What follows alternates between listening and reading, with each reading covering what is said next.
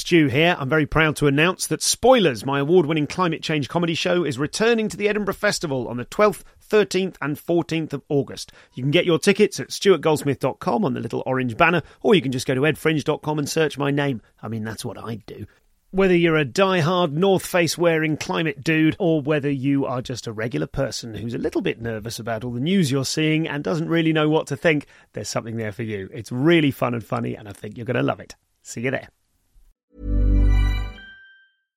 This podcast is brought to you by eHarmony, the dating app to find someone you can be yourself with. Why doesn't eHarmony allow copy and paste in first messages? Because you are unique, and your conversations should reflect that. eHarmony wants you to find someone who will get you. How are you going to know who gets you? If people send you the same generic conversation starters they message everyone else. Conversations that actually help you get to know each other. Imagine that. Get who gets you on eHarmony. Sign up today. This is a podcast from comedianscomedian.com.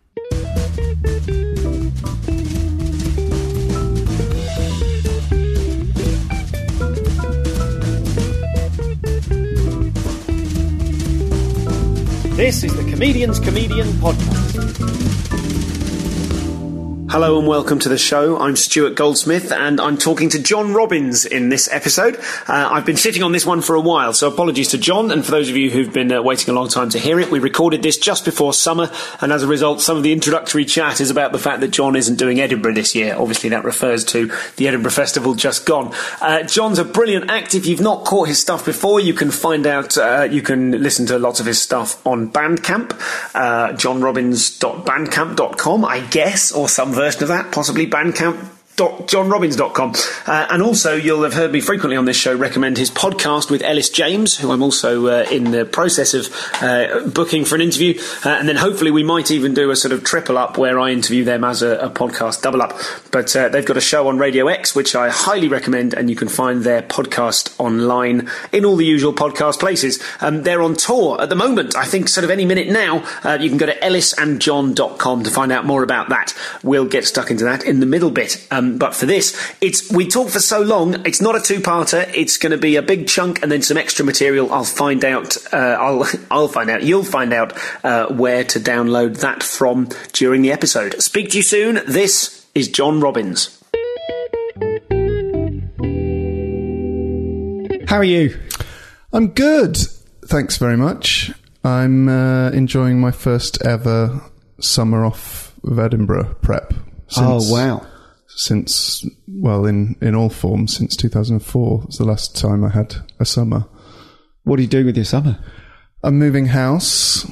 I'm not, and the main thing is not feeling a wonderful sense of not feeling guilty for doing nothing. Yeah. Which is always the problem with Edinburgh, is there's always something you could be doing, whereas now there's nothing. Oh, man. It's the best. It's the absolute best. I can't imagine. I did, about 3 years ago, I did just the podcast at the festival, so I wasn't taking a new show up. And I do remember that kind of June feeling. Like I had a lot of admin to do, a lot of booking and stuff, but I didn't have the kind of gently grinding anxiety that I have now. I mean, I've got anxiety about other things, but like normal world things, so which don't sort of, because you can get them done.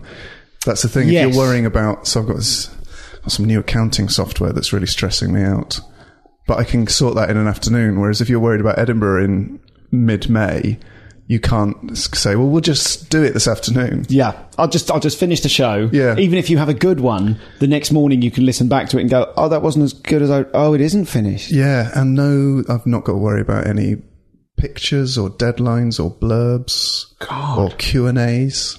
It's the best. It's the absolute best. Is that a good are you someone who thrives more on stuff happening or more on the absence of stuff? What do you mean? Like, are you like? I think if I didn't have the thing on, I would start to feel nervous and guilty that I wasn't doing the thing. What if you weren't doing Edinburgh? If I weren't doing Edinburgh, I'd probably feel more worried than if I was doing Edinburgh.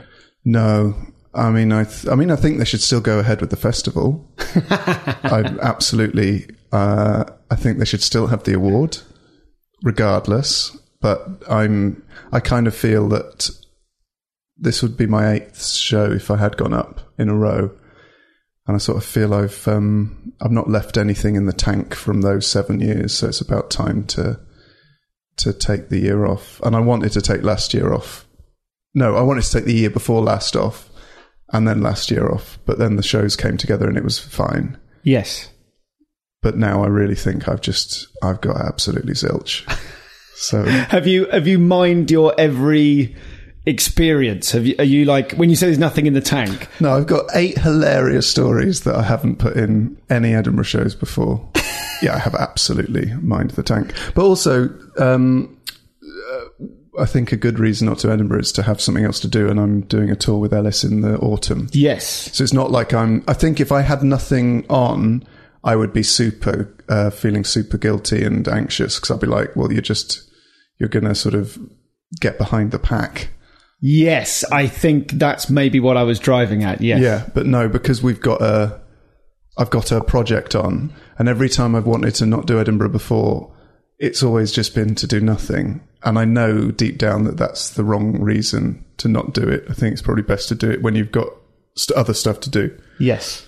Now, we'll come back to the podcast. I definitely want to talk about that. We'd sort of been emailing about the possibility of doing like a special episode with you and Ellis together, because there's a lot. I'm now experiencing a thing that a lot of people say to me, which is, it's quite weird you being in the room, because I listen to your podcast an awful lot. I'm a huge fan of yours and Ellis' show. Thanks, man. And I believe your tour has sold phenomenally well. Or is it in certain regions? In certain regions, okay, yeah, fair enough. In other places, it's sold hilariously badly. Because I remember the 2 episodes where in one episode you're going, oh, Jesus, we're doing the Shepherd's Bush Empire. And in the next episode you're going, we've sold it out. How is that possible? The Swansea Grand, however, still plenty of tickets left. If anyone wants to drive to Swansea.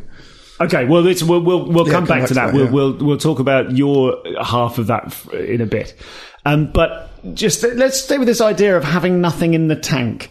Do you feel that when you take a show up to Edinburgh, you are like, what's the proportion of the material in your show that is like, what proportion of it is stuff that's happening in my life at the moment that I have to talk about, and what proportion of it is I've got to find a thing to talk about? I'd say mostly it's stuff that's happening, but the sort of way in which I would go about writing an Edinburgh show is start with... Oh, because you asked me to bring along a notebook if I used one, so I rooted out the notebook I had in Edinburgh for my Edinburgh show 3 years ago. Okay. And it was amazing, because I'd never really thought about how... if there's any sort of defined system I have, but the notebook starts with all the stuff I didn't use in the previous year's Edinburgh show. Okay. In about September. Right. And then sort of gets added to, and it was quite interesting. And there was bits from that notebook that I used in last year's show. Okay. So stuff that didn't make it into the next one. And okay. I always feel slightly guilty about doing that. I've got 2 bits, quite good bits, that didn't make last year's show, and I'm at least confident that they're good bits. It was just there sort of wasn't really room for them. They're both about alcohol, and I felt like I've got enough stuff about alcohol in last year's show, and I feel slightly guilty about, okay, new show, page 1. Well, there's still all this stuff, because I feel like that must mean that I'm someone that isn't kind of living in the moment and writing about my current experience. I feel a bit craven, that I'm kind of going, well, I that is unused. But then you wouldn't sort of say, oh, I can't talk about this because it happened to me when I was a kid, therefore I'm not being efficient enough with my observations. Well, I will think that now that you've raised the spectre of that. But I would say sort of 90% of it is stuff that happens in the process of writing it.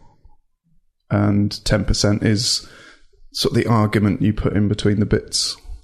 Yes. To make it engaging. I've listened back to the 2 of yours. Wise. And wise. Well, yeah, okay. I've listened back to the 2, I think there's only 2 shows on Bandcamp. Is that right? This Tornado and Where Is My Mind? Yes. And remind me which way round those are. So Where Is My Mind was 2013. Okay. This Tornado Loves You is 2014. Gotcha. Okay. So, and I think it's, I mean... johnrobbins.bandcamp.com. I will link to it. I won't remember to link to it, but that's what it is. Again, let's put a little pin in a thing of, we'll talk about releasing your own stuff somewhere down the line as well, because we had quite an interesting conversation about that earlier. But the content of those shows, I was listening back to them. I saw Where Is My Mind live in the Attic.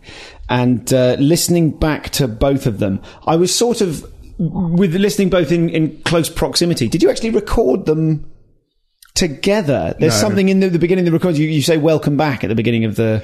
That's because they were both recorded at the Comedy Box in Bristol, and the way I did those two tours was the first 30 minutes was just sort of riffing, and banter of a very high pedigree, and then there was an interval, and then I'd do the hour show, because I felt that those two shows didn't work if you broke them up into two halves over a tour. Okay. Whereas this last show, there's a definite edit point in the show I've just finished touring. Whereas I preferred to do sort of like some chat off the top and some new stuff, and then say, right, we'll come back after the interval and that'll be the show. Okay. But those two shows in particular, I feel from the outside that those are the ones where Robin's hit his stride. Oh, that's very kind of you to say. Well, do you think that's true? Absolutely, but not. I wouldn't say comedically. It was more that I was much happier in myself writing those shows, because a number of things had changed for me career-wise and sort of personally, that meant I was coming from a much sort of stronger, not stronger, a much more stable place. Okay, explain all of those things. Well, when I sort of didn't... My first show was in 2009, my first solo show. And for the next 4 shows, I was kind of... go a bit further back. When I lived in Bristol, I lived with other comedians. I lived with Russell Howard, John Richardson, Mark Olver. And that was 2006/7. And there was a very sort of, I learnt from them a very sort of clear way to progress in comedy, and I saw it happen to all of them, and it was a sort of wonderful experience. So I learnt how to get gigs, how to get paid gigs, how to compare, how to open, how to all this stuff, how to, I got on the Comedy Zone in Edinburgh, which is like a package show that people do. And it was all like that. It was all going the right way. Mm. And then in about sort of 2009, I did my first show, and then it just all kind of stayed the same for ages. And looking back now, what had happened is the landscape had changed quite significantly in terms of sort of how you progress as a comedian career-wise. And I spent, I would say, 4 years not really dealing with that. And it was in Bristol quite down, because I was thinking, well, hang on, I've done the Edinburgh show. Where's my award? Where's my agent? Where's my TV debut or whatever? And it just didn't come. And then because basically the amount of comedians that were exploded, the way comedians got to be on telly changed. And then in 2011, which was a bad year, there came a sort of crisis point where I think that the way you deal with not being where you want to be, you either do it by being very bitter, or you deal with it by going, okay, well, what are you doing wrong, and what are other people doing that you're not doing? And I spent a while being a bit bitter and getting quite drunk in Edinburgh and making a bit of a tool of myself. Okay. And then you go, all right, well, this needs to change. So what do you need to do? And then you need to A, B, and C. And then you do that. And then suddenly things start to get a bit better. So that Where Is My Mind, the show I did in 2013, it's the first time I'd ever been to Edinburgh with an agent. Okay. When you think about it, you do four shows, a double header and 2 package shows. At none of those points did I have a functioning agent. Okay. I mean, Daryl, but like someone who's actually in any way of sort of use. So I'd been essentially treading water, but not because I was sort of being remiss. It was just because I was like, as my stepdad would say, you're sort of fighting in a thunderstorm. Yeah. Because you can't go up there with no PR and no agent and no posters and all of this stuff. As much as I really hoped you could. Yes. You can't. You felt... Some people can. Yeah. but they were more talented than me. It's really interesting to talk about this, because I think you are... I think this bit of your career, that kind of the difficulty of going, why isn't this happening for me like it is for my close friends and indeed housemates? Yeah, why isn't this happening for me like it is for my much more talented peers? Well, I think that element, and I'm really pleased for you that you are out of that feeling mentally, and that you are now being successful on your own terms because of the actions you've taken. And if that doesn't sound patronising, I'm really pleased to see it. But it absolutely has to be from the actions you take, and everyone's in control of that. You know, there's be so many people in points in their career like I was who are just hitting their head against the wall, not just the actual wall, but the sort of wall of comedy, going, why is stuff happening for other people and not me? Yeah. And the fact is that sometimes things never, and a lot of stuff hasn't happened to me that I would like to happen, but it's sort of in your control to a point, and it's realizing that then you're suddenly empowered to change things. Because if you're, and I speak as someone who's sort of been through this process, if you're blaming other people, gatekeepers, kingmakers, if you think that there's some sort of conspiracy against you, or you're blaming audiences, which is a bugbear I have, of people who are so confident in their own material and decisions and performance that they blame audiences, then you never ever learn, because you're not listening to what you're being told. And it took a while, but I was like, okay, what are you not doing right? Well, you're doing the same gigs year in, year out. And I got to the point where I was booking in gigs that I'd been doing for sort of 3 or 4 years, and I was having the same diary and these same trips around the country. And it was so hard to come to terms with the fact that no one is coming to that gig in Loughborough. Mm. No one who can make any difference to your career. And that's not to say that doing gigs in Loughborough isn't a wonderful living, and doing the circuit in inverted commas isn't what most people would give their high teeth to do. But if you're not happy with that sort of conveyor belt, then you need to work out what you're doing wrong. So I stopped doing some of those gigs, had some really horrible conversations saying I can't book in to compare this gig in a year's time, because I don't want to be comparing this gig in a year's time. I didn't say that bit. But and then I had to move to London, which I didn't want to do. And that was really hard, because essentially you're like an open spot again, which is a really good thing to go through, like ego-wise and learning-wise. Yeah, it's not really something that has you licking your lips in anticipation, does it? Well, no, but this will be good for my ego. I'd been like living off comedy for sort of 5 or 6 years, and I said, okay, you move to London, if you break even, then that is a result. And even now, I don't necessarily gig for all the people I'd like to gig for, but it's that thing, isn't it? The harder you work, the luckier you get. And that was definitely the case. So I stopped doing the easy stuff, like I stopped doing the gigs, which meant I could get back to Bristol for last orders. Yeah, okay. That was such a bleak time. Though, excellent pubs. Yeah. So it sort of swings and roundabouts. So I think there will be a lot more people listening to this interview who have felt or do feel the way you're describing, that kind of, that morass, that sort of like, why isn't this happening for me? I've done all the things I'm supposed to do. Then there will be people listening to other episodes of this show going, I totally empathise with Ross Noble's problems or Dara O'Brien's problems, Sure.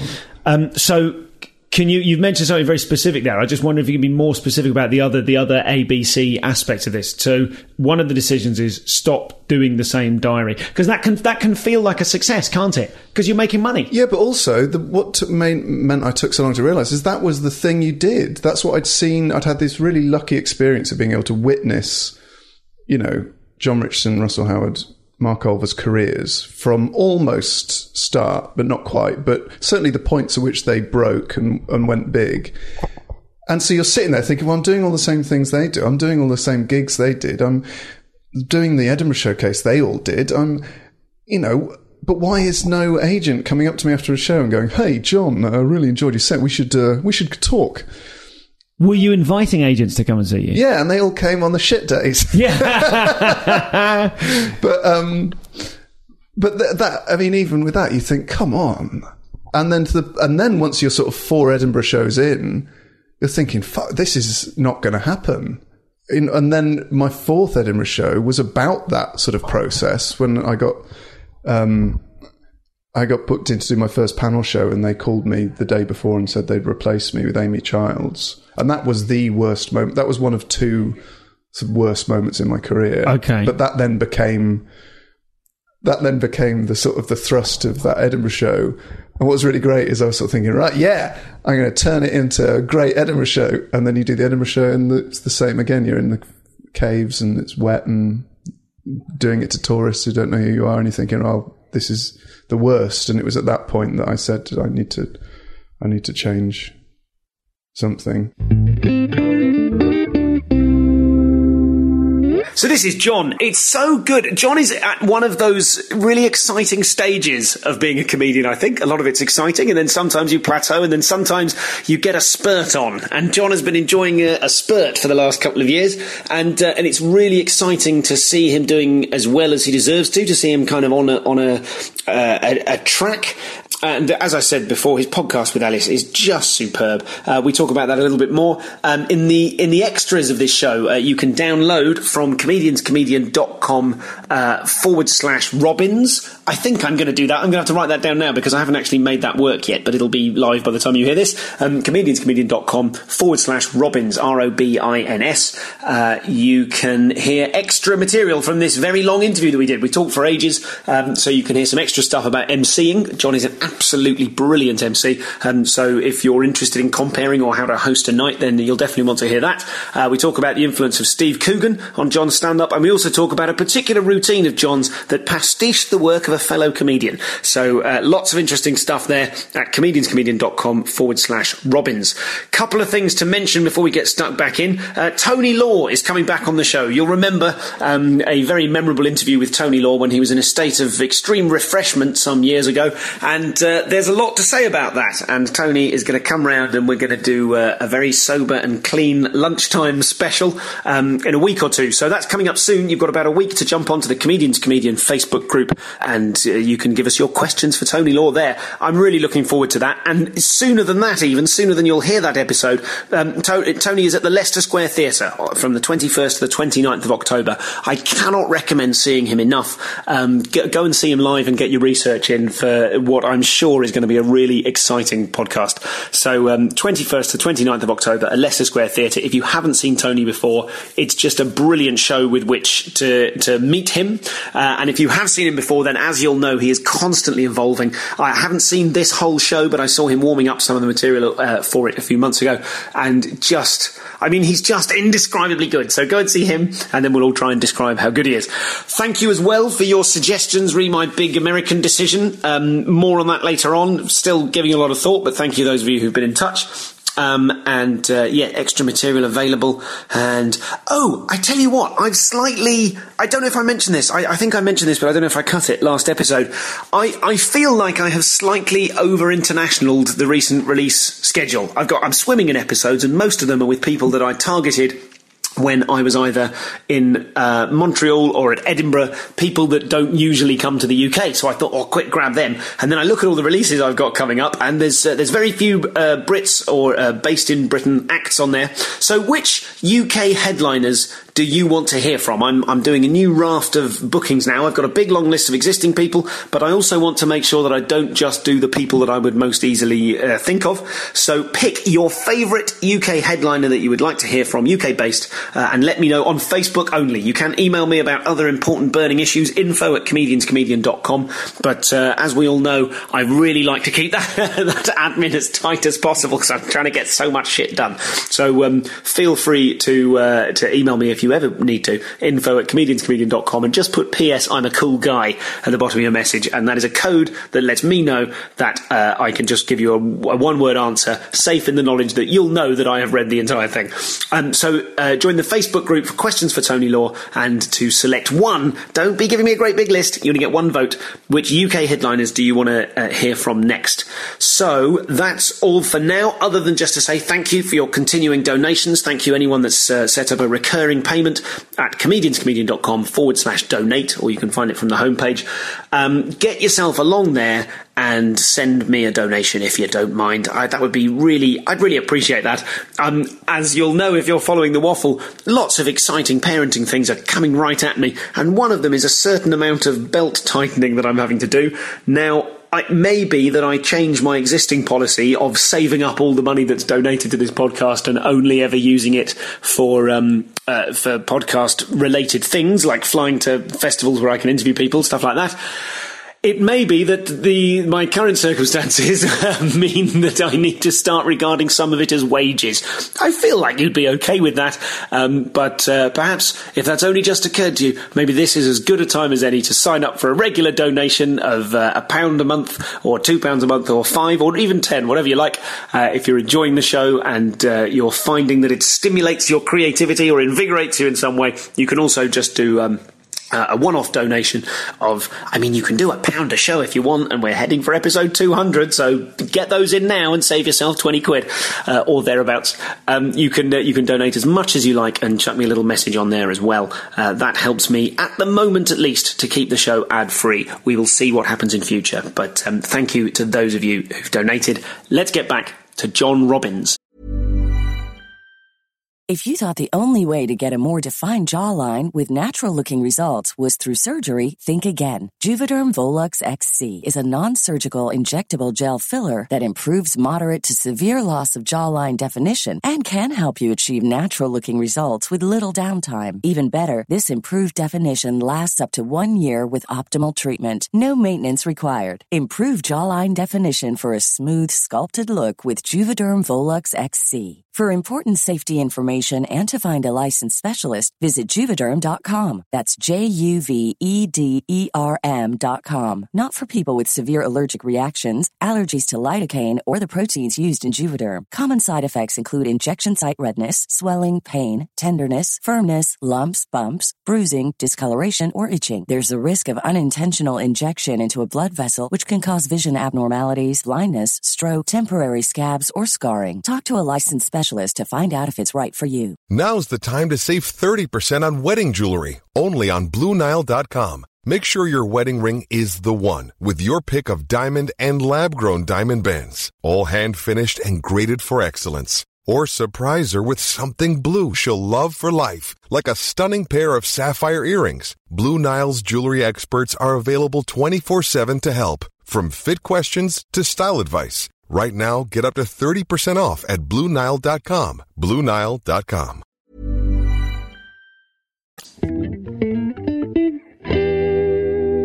You are a really good example of someone who, in finding your voice, has made a lot of things about you that might be perceived as nerdy or problematic. You've made them really positive. The case in point would be your farthing collection. Right. The fact that you, I believe, collect farthings.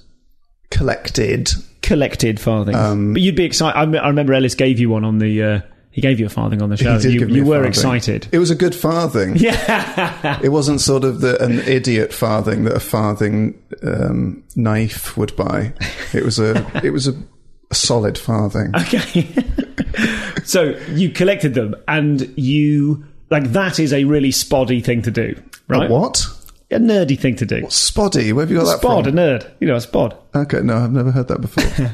But in talking about it on stage, you're kind of owning it. Do you see what I'm driving at? That it's... Yeah. You're kind of... You seem to have embraced a lot of the... But I've never spoken about collecting farthings on stage. I've yet to plumb the farthing well. You bloody have. I've listened to you on Where Is My Mind? You talk about farthings. What did I say about that? Yeah. It's a callback, mate. You say about 4 times. Do I? Yeah, when you're talking about what a cool teenager you weren't. Classic Robbins. You used the word befarthinged. Oh, that's very funny. I just completely forgotten that because I talked about it in the autobiography I wrote for the radio show, A Robins Amongst the Pigeons. And, and obviously in the radio show, so that's just more current in my mind. The farthinged is a very nice turn of phrase. Are you sure that's... Okay, cool. Well, the one that's released, so it might be the Tour one rather than the Edinburgh one. Okay. I think it was quite... I think you spend quite a lot of time worrying about how the stuff you say on stage is perceived. And in my third Edinburgh show, which was called Lift Your Skinny Fists Like Antennas to Heaven, I sort of got caught up in a lot of needlessly affected speech patterns, which weren't me, but I thought were funny. But it comes much harder to maintain that. So when we started doing the radio show with Ellis, if there's something which is sort of a semi-persona, that's fine for on stage or in stand-up, but you can't do that over a 3-hour radio show. So immediately when we started, within, like straight away, I was me and Ellis was Ellis. And once you're comfortable with that, suddenly it sort of sets you free to talk like that on stage. So any trappings of sort of artifice get shed away by being yourself every week for 3 hours with a friend who knows you. And so then that meant that in the shows I've done since then, the stand-up shows, so there's a bit in my most recent show which I really enjoyed writing, which is about my girlfriend leaving to go away and me being really excited to have some sort of time on my own, and then catching sight of my reflection in the mirror and realising, oh no, not you. I hate you. You're the reason we got a girlfriend. Which is, I think, a thing a lot of people experience, but I would never have said that. I would never have screamed at an audience, I hate you, in terms of me looking at myself in the mirror, not the hate the audience. Yeah. But acting out me standing alone in my flat going, I hate you, is great because that's what I feel like. But I wouldn't necessarily have said that before doing the radio show because we talk a lot. If I'm feeling down or if I've had an anxiety dream, we'll talk about that in the show, which is really nice, I think, because so often you hear radio and it's that sort of radio voice talking about whatever the competition they're running or what they've done that day. But to actually be able to go, oh, I feel awful, I need an arm around the shoulder, Al, and for him to go, oh, what's got you down this time? It's quite nice.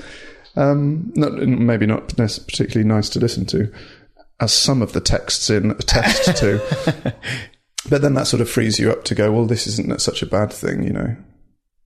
When you mentioned the bits of artifice that you were able to shed, what kinds of things are you talking about? Is that sort of like your idea of what a comedian should sound like? No, not necessarily a comedian, but just sort of overly flowery language that I would never use off stage. So I went through a phase. I was camper than I am on stage for about 12 months to 18 months. Suddenly started being very camp. And it was because of the opening line, the opening joke relied on them thinking I was gay. But this sort of weirdly then became a thing. It sort of crept into other bits where I was sort of being too camp. And then I'm not, I'm camper than some, less camp than others. But it was weird that I then had to sort of I'd put that in and then I had to take that out of my set. But I was also quite camp at school. I wasn't camp. I don't know. I certainly, I was the only person I knew wearing nail varnish as a man. But then so I was then also connected with that bit of my childhood when I was talking about adolescence. So it all sort of came out with this sort of slightly uneven show. It's the only Edinburgh show I've not been particularly happy with. My third one. It was sort of I would say a period of transition. Which one was that? My third one, lift your skinny fists. I mean, it still received 5-star reviews, Stu, but it just shows never trust reviewers. So are you now in a position then, due to the podcast and due to that shedding of the artifice and finding your your voice, are you now a more confident performer? Are you a more confident panel show guest? Well, I've yet to be a panel show guest, so that project is still ongoing. I wouldn't say that I was more confident. I remember, I tell you what I'm getting at. I remember doing the I would say more comfortable. More comfortable, okay. Yes, not necessarily more confident. I don't think anyone is ever confident. What's the distinguish between the two? Well, I sort of get what you mean, but... Well, I don't feel there are any sort of barriers between me and the audience now that I've imposed. But that doesn't necessarily mean I think I'm going to go on and smash the tits off the gig, to use your phrase. I'm so regretting saying that. A terrible thing to say. Actually quite sexist. Yeah, I know, I realise that. I prefer kick the penis out of the room. When we did, I called it a read-through, but that's not what it was. You and I both did the kind of the run-through for... Done lots of run-throughs, mate. Have you? Have you done a few run-throughs? Done lots of office-based run-throughs. Very good at those. Explain what those are for people who don't know what we're talking about. Office-based run-throughs are where someone comes up with an idea for a panel show or cheekily wants to rewrite it but doesn't want to pay writers' rates. So they get comedians who are unsuccessful enough to be free on a Wednesday afternoon for £120 check to follow to come and sit in the offices of a production company in front of all of the people who work at the production company, run through a panel show, nail it, and then wait to see who they get for the actual TV. That TV is record. Exactly what that is. That's what they are. I'm good at those. I like those. They're good fun. And have you not had the opportunity thus far to do... You said that you talked about like getting unbooked for a panel show. So you haven't done any panel show, but you did Alan Davies As Yet Untitled. I did. I've done stuff on telly. I've done Alan Davies As Yet Untitled. I did Stand Up Central. I am booked to do a panel show. Okay. World exclusive. Hello. Can you tell us which one? There's been a lot of chat. There's a lot of buzz about Ron Wintour's upcoming panel show appearance. Guys, just to quash all rumours that I will be chairing Question Time, I'm booked to do Mock the Week. Okay. But that could change. How are you feeling about it?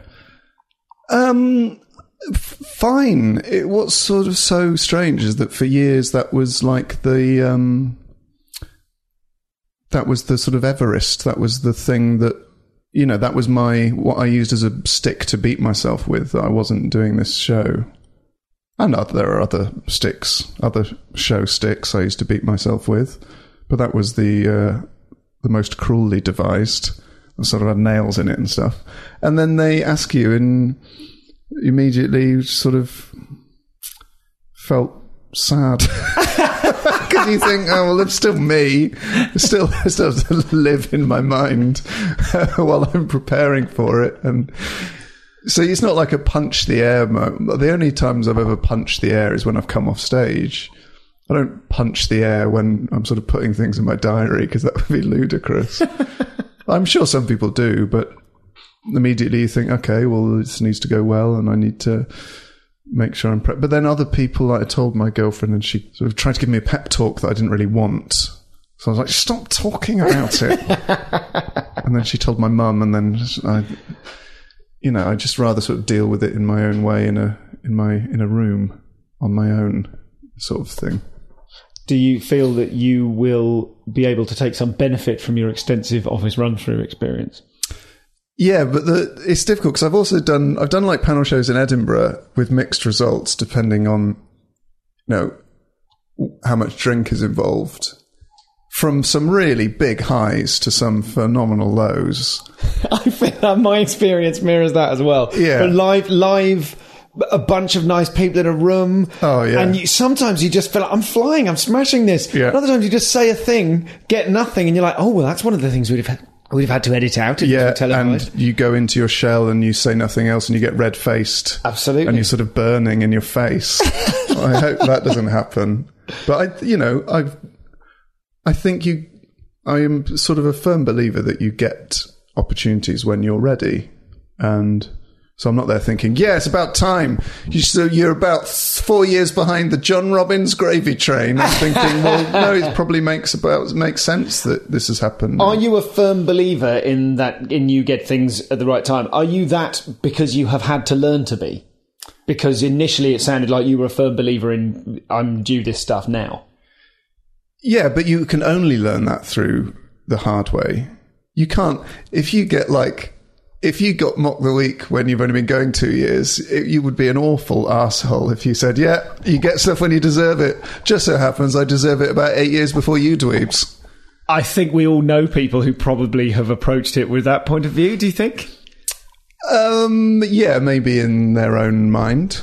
But I've never heard anyone be that awful about it in person. No, sure. But I'm sure there are people who go, yeah, this makes sense. Yeah, yeah. I suppose what I'm talking about is humility. I feel I have a certain degree of I don't know if you can say that can one say oneself has humility? I was about to make a quip. The point I'm making is that a lot of that humility, I think, has been earned by not getting things I thought I should have got. But no one should get anything. No one is preordained to deserve things more than other people. It's just at some times. If you think about a panel show, for example, if you have a great episode of Mock the Week, you may get 4 lines or 5 lines in that edit, and that is a really good result. Now, in order for someone to be funny and for the audience to make a connection with them based on 5 or 6 sentences, that person has to be absolutely instantly definable as what they are. So that person has to be, that is the quick Irish guy. That is the lovable Cockney. That is the girl one. Go on, John. Here, take this petard. I am appropriating their thinking there. Yes, I don't mean that. But you have to, that is the sort of bemused northerner person. That is the angry niche man. But it makes absolutely sense. I've never seen anyone regularly on a panel show and thought, why are they there? Because you think, well, of course I know why they're there, because they are making me laugh on their terms in a sentence. Yeah. So the idea that I would expect someone to get me on these shows when you're thinking, so what is that? Well, he's that guy, he used to collect farthings and he sort of gets quite down. He's relatively good off the cuff, does good long form stuff. You wouldn't want him sort of headlining a club set on a Saturday night. He's that. Well, who's that guy? That's about 1,000 people. Yeah. So it doesn't make sense to go, well, we'll select that person who would make no connection with the audience whatsoever over the course of 2 minutes. However, now I can understand, maybe it does make more sense that I would be asked to do that because, I'm more visible. I'm sort of more comfortable in my own skin. I would like to think that I'm regularly very funny with Ellis in short bits over the course of a radio show / podcast, But so you can't be angry with a system that you are not at all suited to. Does that make sense? And yet you were at the time.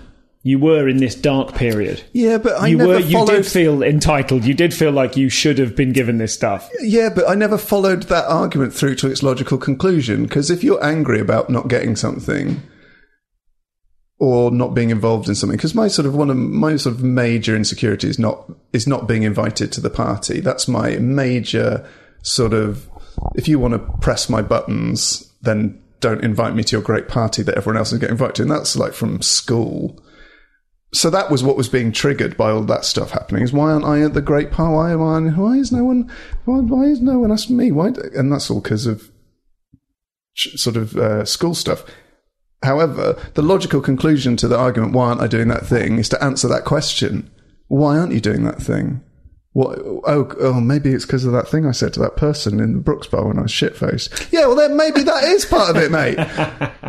Maybe it's because I didn't do that gig in London where the people came to watch, because I did that gig in Newport because it was more money. What all these little decisions you make maybe it's because I didn't work hard enough. Maybe it's because that Edinburgh show wasn't good enough. And what you realise is at the end of that frustration is a set of things that you are entirely in control of. So then you just have to decide whether you want to sort of do them or not. Does that sound encouraging? I want to be encouraging to people. I think it is. I think it's enormously encouraging because you're actually telling the truth about it. And this is, I know you have listened to some episodes of this podcast, and I think some of the ones that are most useful for people who are not yet super famous comics are people being honest about the difficulties. I think some of the higher profile acts I get on this show, you need to be very high profile before you can admit weakness or not yet very high profile, But a point worth making is not everyone can become super famous comics. Not everyone wants to become a super famous comic. Like, I don't think either you or me will ever be I'm sorry to break this to you, Stu, like an insane level. This is fucking bullshit. But like an insane level comic, because I don't think it suits the sort of comedy we do. Your comedy would not make sense at the O2. It would not make sense. So an example, I could sit here and go, why aren't I doing the O2? Why aren't I playing to 8,000 people? If I did my Edinburgh show to 8,000 people, it would tank. I could do it to 1,200 people. I'm sure it'd be absolutely great if anyone's listening. But to 8,000 people... This is a line you have to walk, right? You have to be honest, but not too honest. But it doesn't make... Your last Edinburgh show, what was the one we previewed together in the... What's it called? The Whack. Is it called the Whack? The CAC. Where are you talking about? The Warwick Arts Centre? The Whack, yeah. The Whack, yeah, fine, okay. Neither of those shows... When was that? When did we preview together? I don't think or maybe it was just a circuit gig. I don't remember doing the Warwick Arts Centre in 8 years and years. You must be thinking about someone else, mate. Someone who wouldn't suit the O2. Someone who looked just like me. Maybe it was me. Was it you screaming at yourself in the mirror? But this isn't appropriate for the O2. We have definitely done a preview together in the last 2 years, and neither of those shows would work in front of 8,000 people. I think we both admit that. So then the idea of us being frustrated that we're not doing the O2, as an example, is ludicrous because you're not providing a product that's suitable for it. I really dislike this notion that somehow comics are a different species, that like somehow we're different. And in my head, that voice is always American or Canadian. I say, guys, we're clowns, man. We're fucking clowns, man. Different to you normal people. You just fucking shovel shit in your office and we bleed fucking pain and truth, man. That's all absolute bollocks. Comedians are all just people who used to teach or used to do data entry so anyone, it's not like you're a breed apart from anyone else. We're comedians now, but we used to be, what did you used to be? I can't. Performer. I can't say on the show. I say it too often. One of those nitwits with a chainsaw and a ladder expects you to give them loads of money. And I was working in a bookshop, so I don't, I'm quite sure how that relates to. What I think that's interesting. That is your ability to admit that now. That seems part of you finding your voice. Mm-hmm. Do you think, like, your ability to be forensic about yourself and go and lay yourself bare and be honest, to take, and this is a clowning thing, to take responsibility for how shit you are. I think that's one of the hardest things. That's the thing I struggle with most in comedy, because for me, my school issues were all about hide who you really are because they don't like you. Yeah. And actually to be able to stand there on stage and go, this is who I really am. Not to say out loud, guys, this is who I really am, but actually admit that you used to collect farthings, or, you know what I mean? And stand there and go, yep, that was me. I did this. But I'd have no problem with people knowing I used to collect farthings. It's a bad example. But it was not that I was anything I was thinking, well, you can't do stand-up about that because that's too embarrassing or people won't like that. It's more that other stuff gets pushed to the front of the queue, often just through completely arbitrary reasons. Like, that's the bit you've got 10 funny minutes about.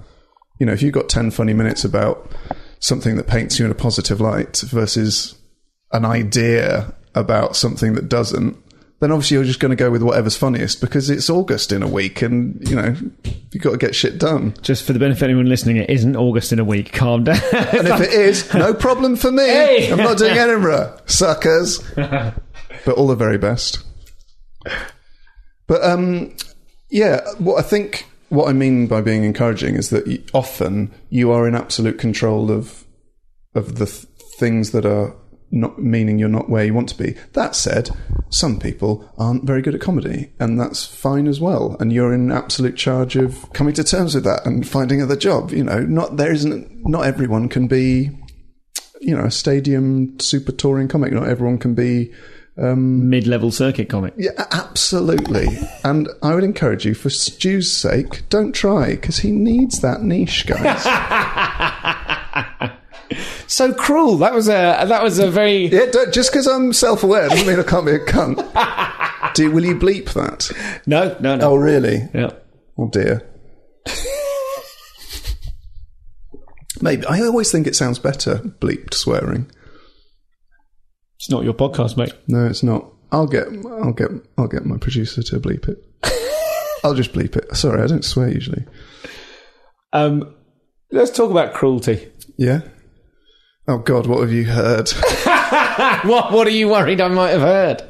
Well, any number of appalling things. Like appalling things you've done on stage or off stage?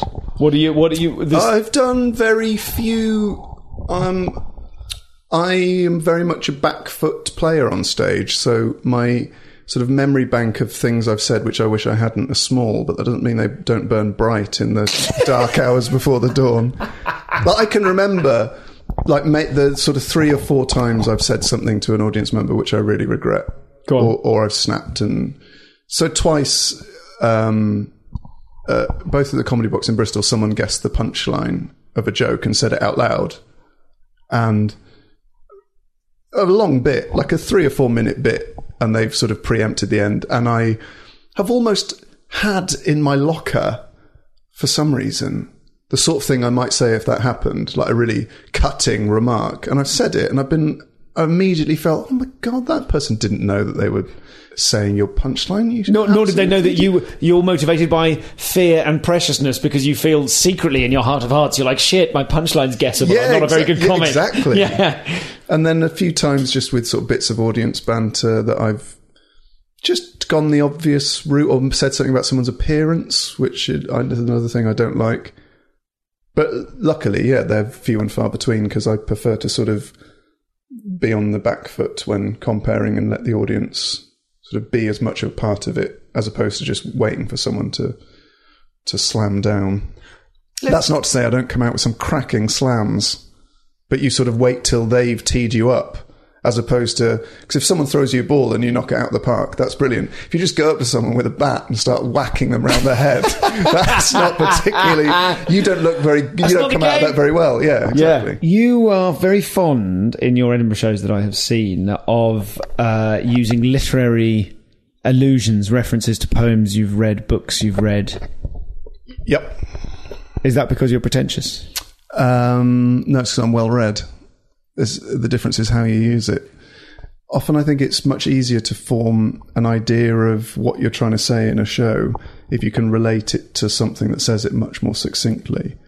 So my Edinburgh shows are named after songs, and that's just so helpful to me in terms of the sort of atmosphere of the show. If that doesn't sound... that's slightly pretentious, I guess, but the only one that didn't was Incredible Scenes, which was about sort of my career going badly. Oh, that was the one. Okay. Yeah. Quotes from, I guess, the odd poem or the odd song or whatever are just very good at furthering your argument. And it's like an essay. In an essay, you should be using as many quotes as possible to back up what you're saying. I don't see why comedy should be any different to that. To an essay? Yeah. Okay. Because I think my style of comedy needs an argument over a course of an hour and a half to keep people... that's the sort of engine to get to the next bit. So if that's the case, then that's because this. And so because of that, here's what I think. And those are sort of the little middle bits in between the sort of set pieces that I think make up an Edinburgh show, that stop it just being a collection of routines. And often, a quote from a literary quote or whatever is a useful way of doing that. Mm. Do you think there is the danger of shows... I don't mean your shows. Do you think... I think it's fairly well known now that there are certain formulas for a successful Edinburgh show.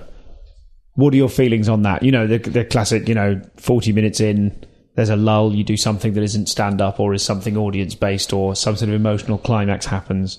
But as someone who is very structurally adept. Thanks. That's very kind. Other structurally adept comedians are available. But those things are all there for a reason, in that people are not maybe either want to give a bit of structure to an hour, which is absolutely fine, or they want the audience to go out on a high, which is fine. The 40-minute lull thing I maybe don't agree with quite as much, because I think if you're actually you're then writing in a lull, which seems perverse. There's no lull if you... I mean, obviously you have to pace it, but to go, we need this here because there'll be a lull. Well, just don't make there be a lull. Just don't write that bit. Don't drop the ball. Yeah, exactly. Yeah. It's like a sort of football team going, well, we'll need to press in the final third because we're going to concede. Don't concede. But all those things I've seen.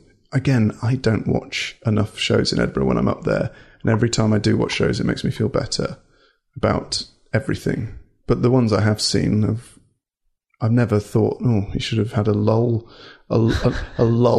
defender in that bit, or sometimes I think ending on a song is annoying. I'll go that far. That's all I can really say. Have you ever, what thing, or maybe you've never done this, have you ever seen a thing in someone else's show and thought, fuck, I wish I thought of that? Yeah, the entirety of Tim Key's show with the bath. Oh, God, yeah. I wish I'd thought of every single bit, every device. Joke, the way he looks, the videos, I wish I'd filmed all of them, the poems I wish I'd written. Oh. I saw the last ever staging of that at the theatre in London, and I'm so glad I did, because that year in Edinburgh, like many years, you sort of, in your head, you start to think about who's going to get nominated, and then it is. And you I mustn't say this is a shared experience, but you build up this picture of who these people are, and you're like, oh, that's just an actor.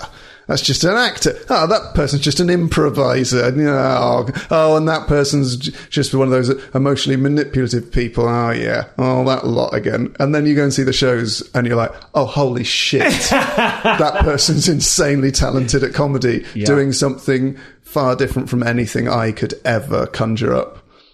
And that's so much more freeing than sort of, you have this idea in your head, well, that person's probably rubbish because they got something I didn't get. So there's probably a reason.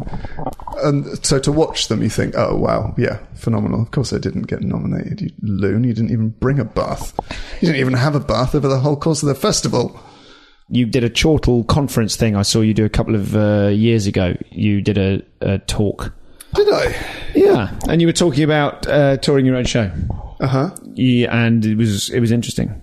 But maybe... Yeah, those I got asked to do that.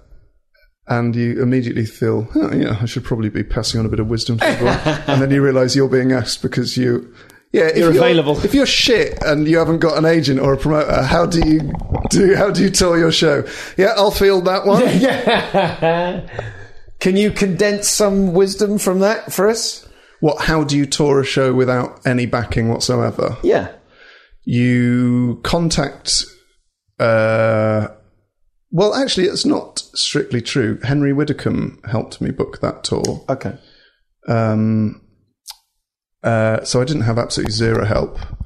But you get your posters printed. So you contact the venues. You work out who's willing to take it on. You give them the blurb, your press release. That's not a mad thing for them to receive. A request from someone wanting to perform at a theatre, that makes sense to them. They then make a judgment as to whether it fits in with their... I think that's quite key to realise that's not a mad thing. No. Like, you're a performer. Yes, and their job is to put on performances. So don't ever feel like I did for 7 years, ringing for gigs and just sort of trembling and think, oh no, I won't. They'll laugh me out of the building if I call off the curb and ask to do a gig. They'll think I'm an idiot. They'll put down the phone and they'll all turn to each other in the office and go, ha! John Robbins after a bloody gig. What an idiot. They're expecting you to do that. So don't be afraid. But also don't badger them. Get the message. So if you contact a regional arts centre and say, hey, can I speak to who's programming your spring collection?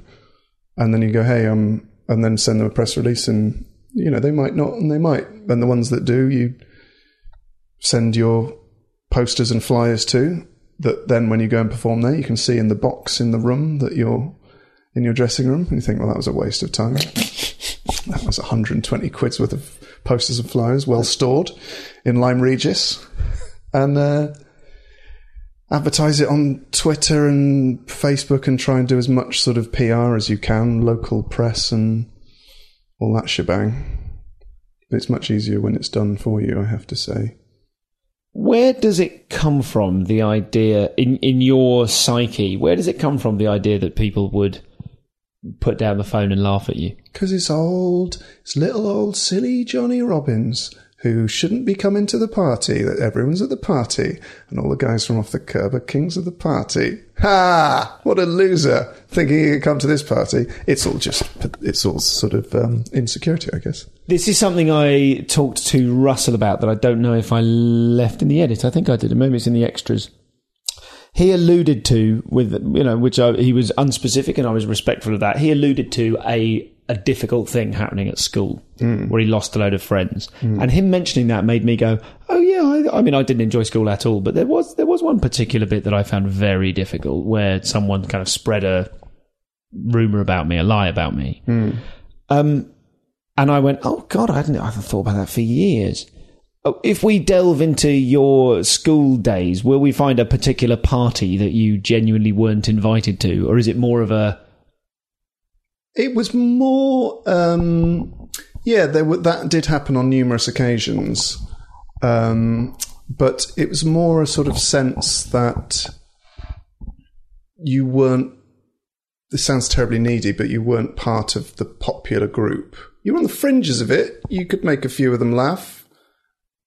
But you just weren't the one who got the invites to the things, and you'd hear about them the next day. Do you hear about he got off with her? And you're like, well, how do you get off with her? Oh, they were at the club. What? What is the club? Can I go to the club? And you can't, because you were busy at Scouts anyway. And I very much doubt they were being taught useful transferable skills at the club. But it was just this world that if you weren't, sort of being close to it was worse than not knowing it was there. I mean, I say the club because in my case, this place was called the club. Okay. And I only went to the club once. It was when England beat Holland 4-0 or 4-1 in the Euros. And you get there and you think, oh, it's just a couple of pool tables and a Coke machine. But that was just the place where all the stuff happened, where people got drunk, got access to alcohol, which I couldn't understand how they managed to do. Smoked fags, which I did do. That was the only cool thing about me at school, I smoked fags. But I was sort of close to that group, but not quite there. I would never be my best friend's best friend. That was always a tricky thing. Okay, I'm just working that out. Yes, okay. That's very poignantly put. Yeah, but I guess so that's where that sort of inclusion thing comes from. And the problem is because I was sort of relatively confident in terms of being sort of quick-tongued, I would get myself in trouble because I would deal with that feeling of not being included by being overly sort of try and make up for that confidence through jokes, or sometimes, I guess, being a bit mean. Because I always see myself as having been bullied at school, but my worst fear is that there are people from my school who go, no, you were a dick to me, actually. And that's the worst fear. That is... I was going to say, that is something no one's ever said on the podcast, and I mean that in a really good way. No one's ever been that honest on the podcast. I don't mean, I haven't had any bullies on till Robert's turned up.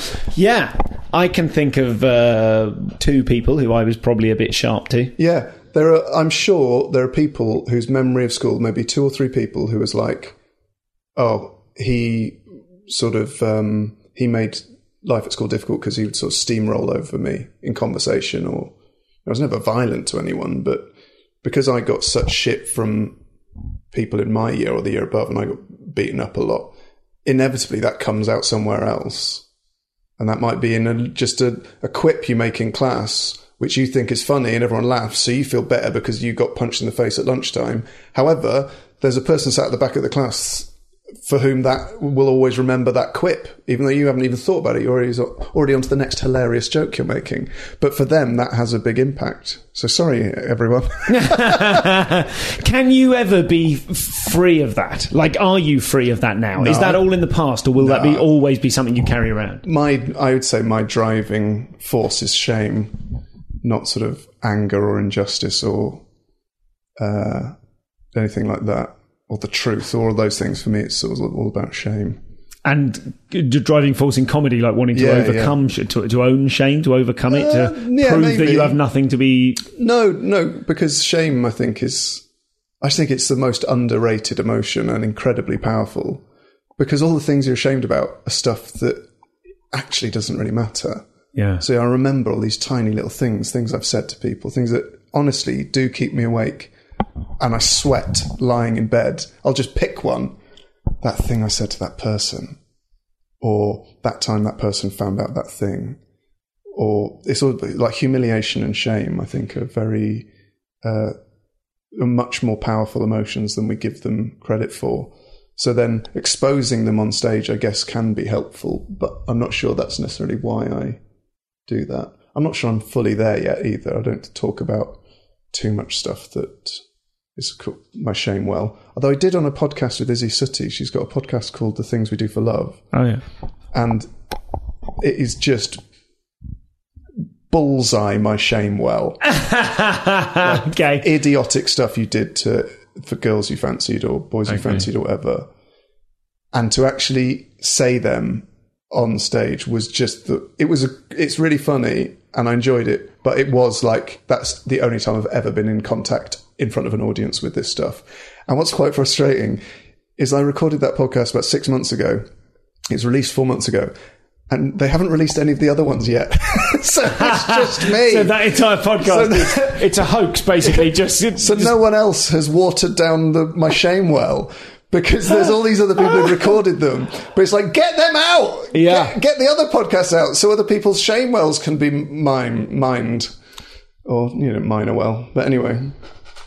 So yeah, that's funny.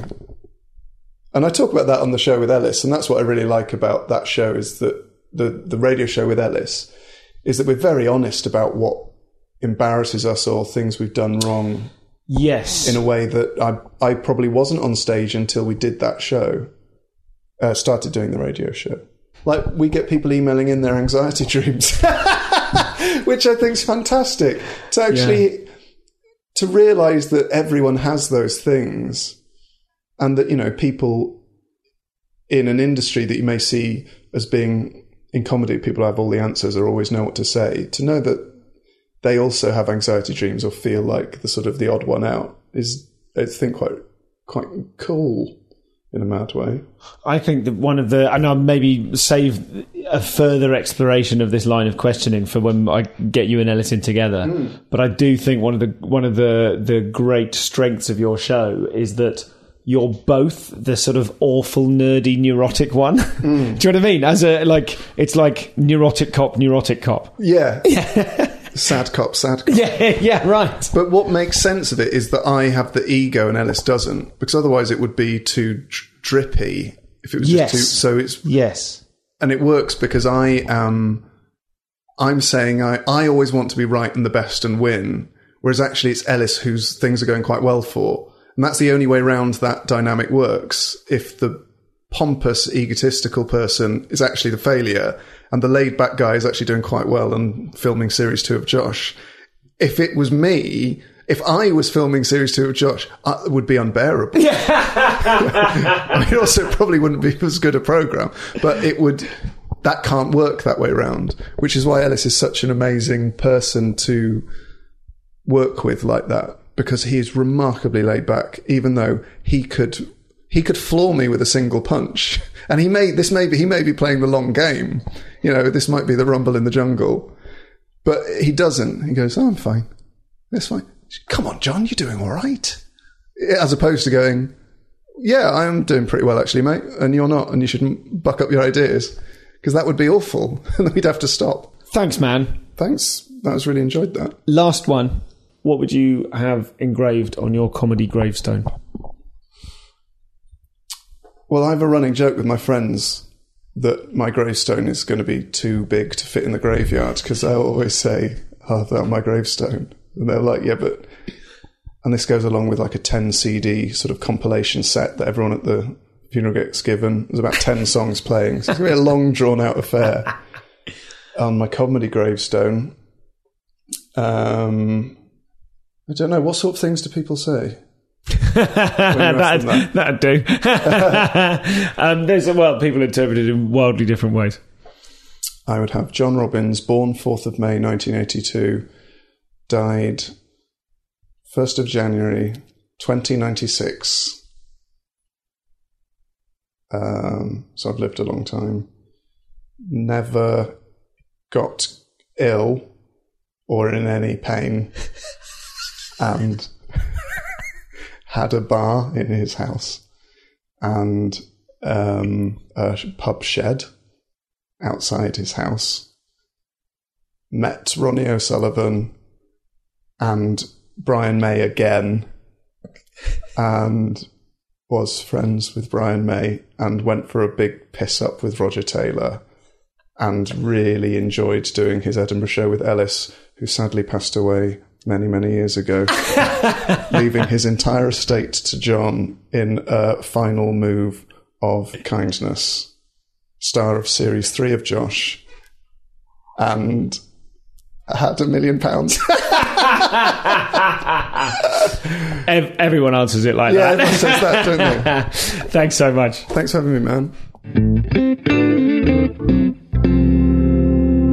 So that was John. More material coming up, as I said, on a wide variety of topics. We talked for a long time, and John is admirably candid, as you can hear. If you go to comedianscomedian.com/Robbins, there is an arcane, not entirely simple, but provably functional method by which, if you are on the Comedians Comedian mailing list already, if you're on my mailing list, then you can just put your email address in and you will get the stuff. You'll get the extra MP3, extra material. And if you have not done that, then you can sign up there and you join the mailing list. And then you, in return, you get bombarded with up to 2 emails a year, if I even get my shit together that much. But you can also get access to all of the other extra content. I think if you go to comedianscomedian.com/extras, then you can see all the extra content from any episode where there has been some. There's about 10 or so. So you can find the stuff from John on there. Email me info@comedianscomedian.com, or follow me or tweet me at ComComPod. I'm on Instagram as well, but I don't do anything with it. So if you want to do that, then very, very occasionally I'll gram a picture.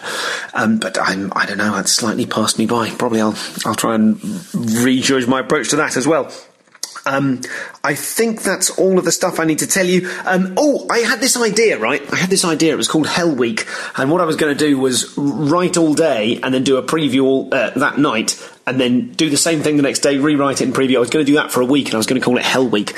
As it is, with my calendar being what it is, it's 2 days. It was 3 days and now it's 2 days. But they are the 20... These are not completely confirmed, so please double check. But I believe we're going to go for the 28th and 29th of November at Angel Comedy. I'm announcing this before I should, but I would like to give you a run-in to come and see that. Come and see me do some brand new, very shaky, very improvised, fucking about material that will probably only work if people like you come to see it.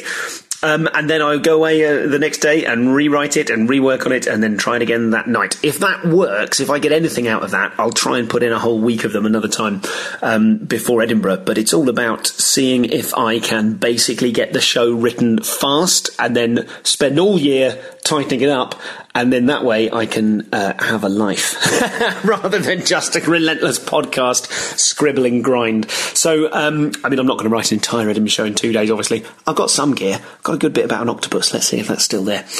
That is all of that stuff. And listen, sadly, and on a serious note, before I conclude the podcast and go into the waffle, for those of you that are still with us, The very last thing is I had some bad news recently, and it will be regarded as bad news to lots of people on the comedy circuit. A gentleman by the name of Paul Levy has passed away. I don't know any of the details, but I found out about Paul's death, and I just wanted to dedicate this episode to him. He was a very familiar face in my audiences, and I know in a lot of London-based preview and comedy show audiences, a lot of you will know Paul's face, even if you didn't know his full name. He was someone he's just one of those people who just turned up to everything and supported everything, and had started writing comedy himself and apparently started performing himself, although I wasn't lucky enough to see him. And I just wanted to, I just wanted to just mention him. I don't know, there's a proper word for it, isn't it? Commemorate him and his interest in comedy and his love for comedy, and just to thank him publicly for all of the times he came to see my shows. He's one of those people without whom the whole thing doesn't really work, unless there are those kind of, as a street performer, I used to call them anchors. If you get an anchor in the audience, you can build people around them, because you're like, that guy's on board, that woman's enjoying it, they're going to stay, and I can build a thing around them. And so, yeah, I just want to say thanks to Paul. I was very, very saddened to hear of Paul's passing away. That concludes the podcast. Thank you for listening. Extra material with John is up at comedianscomedian.com/Robbins, and I've made that decision now. I will have to stick to it and somehow make that work, even if that isn't the usual system, because I've said it so many times. That's everything. I'll chat to you if you'd like to hang around. But for now, that concludes the podcast. See you soon. So, horrible about Paul. Horrible. Doesn't death just jump out when you're least expecting it?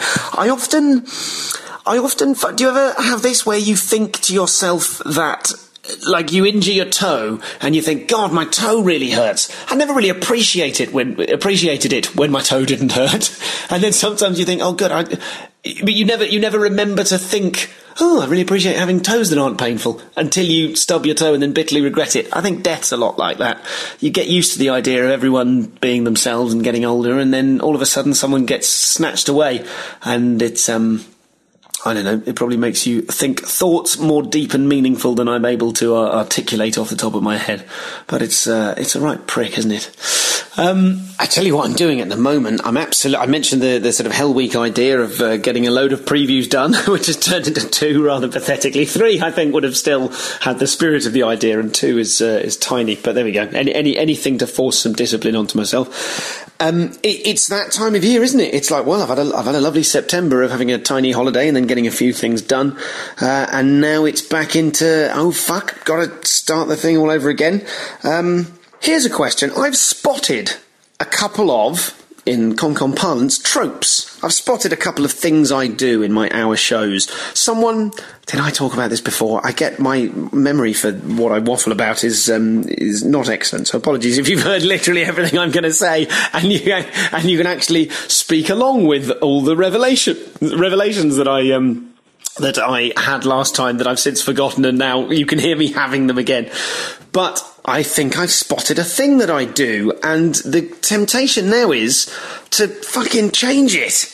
But equally, part of it is like, I'll tell you exactly what I'm talking about. There's a few enough of you listening to this, I'm sure. I'm a big revelatory sort of person. What I do with my shows, and this is kind of unconscious and half deliberate as well, I suppose, is I try to resolve a thing with my shows. So my first show was, well, the first show maybe was the first show was sort of a statement of intent. And then the second show that I did, Another Lovely Crisis in 2011, was all about anxiety. It was a big show about anxiety. And then the third show, Prick, was kind of about sexual jealousy and sexual kind of guilt. And, you know, not that I banged on about that, but that was what I was writing to in the back of my mind. And then my fourth show, Extra Life, was about wanting to have a baby, but also it was about sort of talking to people and feeling lonely. If you listen back to it, it's a man who wants a baby and a family writing a show in a cafe and people coming into the cafe with their babies. That's basically what happened in that show. And then the show, some of you will have downloaded Extra Life, and you can absolutely still do that if you fancy going to the website. It'll link you to the Bandcamp page. I think comedianscomedian.com/shop will get you there.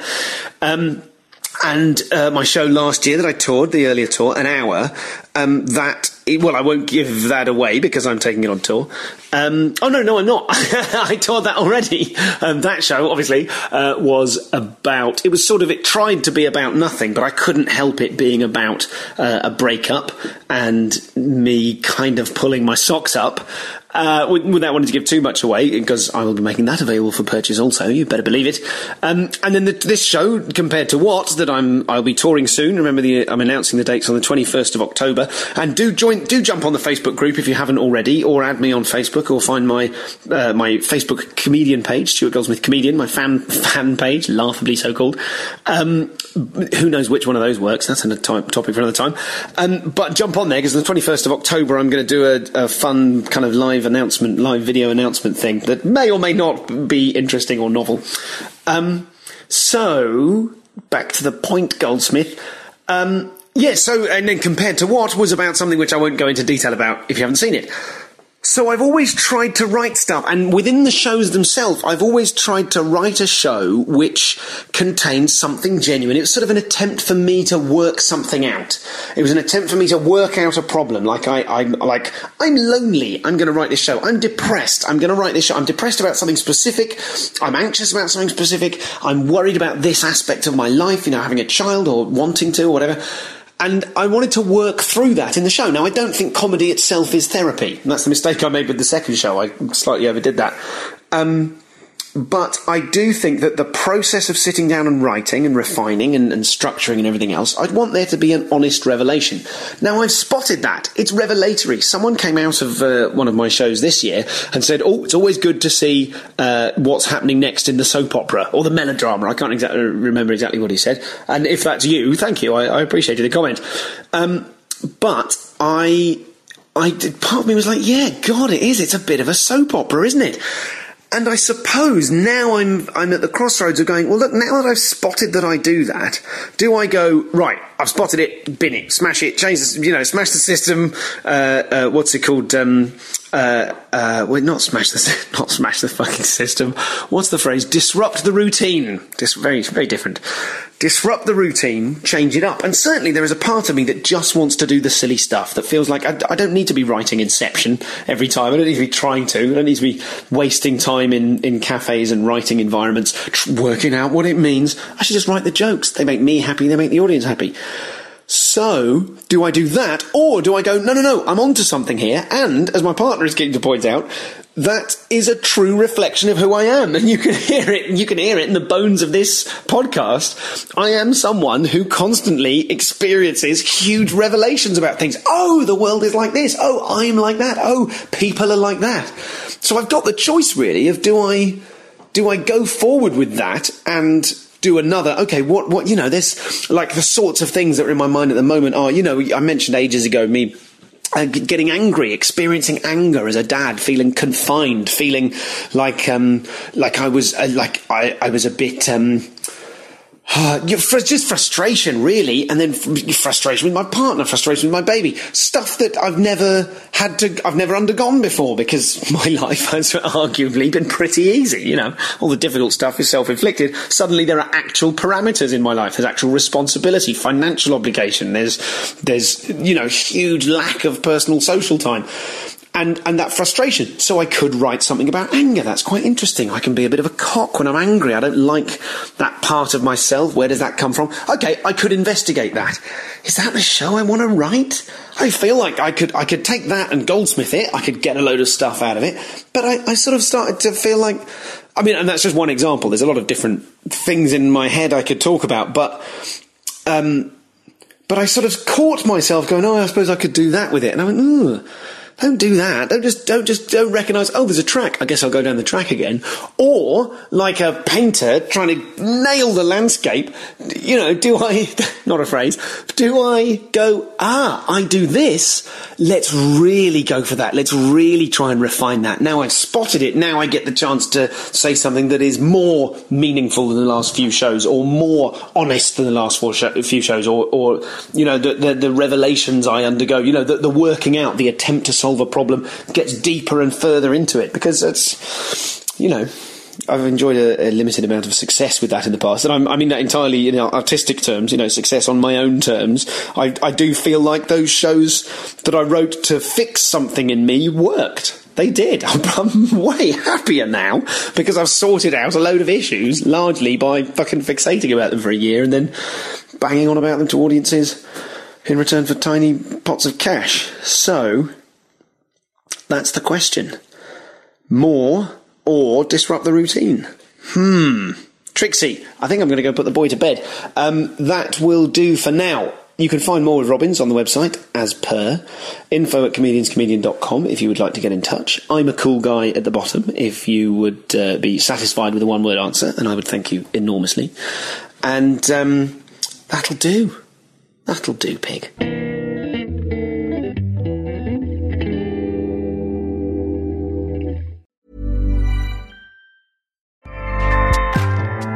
Acast powers the world's best podcasts.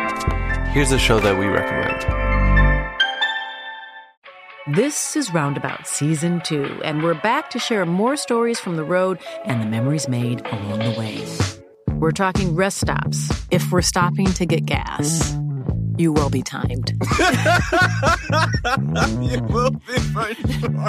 Misguided plans. I grew up in the city, so I have a healthy fear of real extreme darkness. This was like wilderness. A lot of laughs. Y'all weird, but you were different. Like, you were real different, bro. I can't really put my finger on it. And so much more. Just goes to show that unexpected things sometimes are the best when it comes to a road trip. Roundabout Season 2, presented by Nissan, is live now with new episodes rolling out every Thursday. Listen and subscribe wherever you get your podcasts.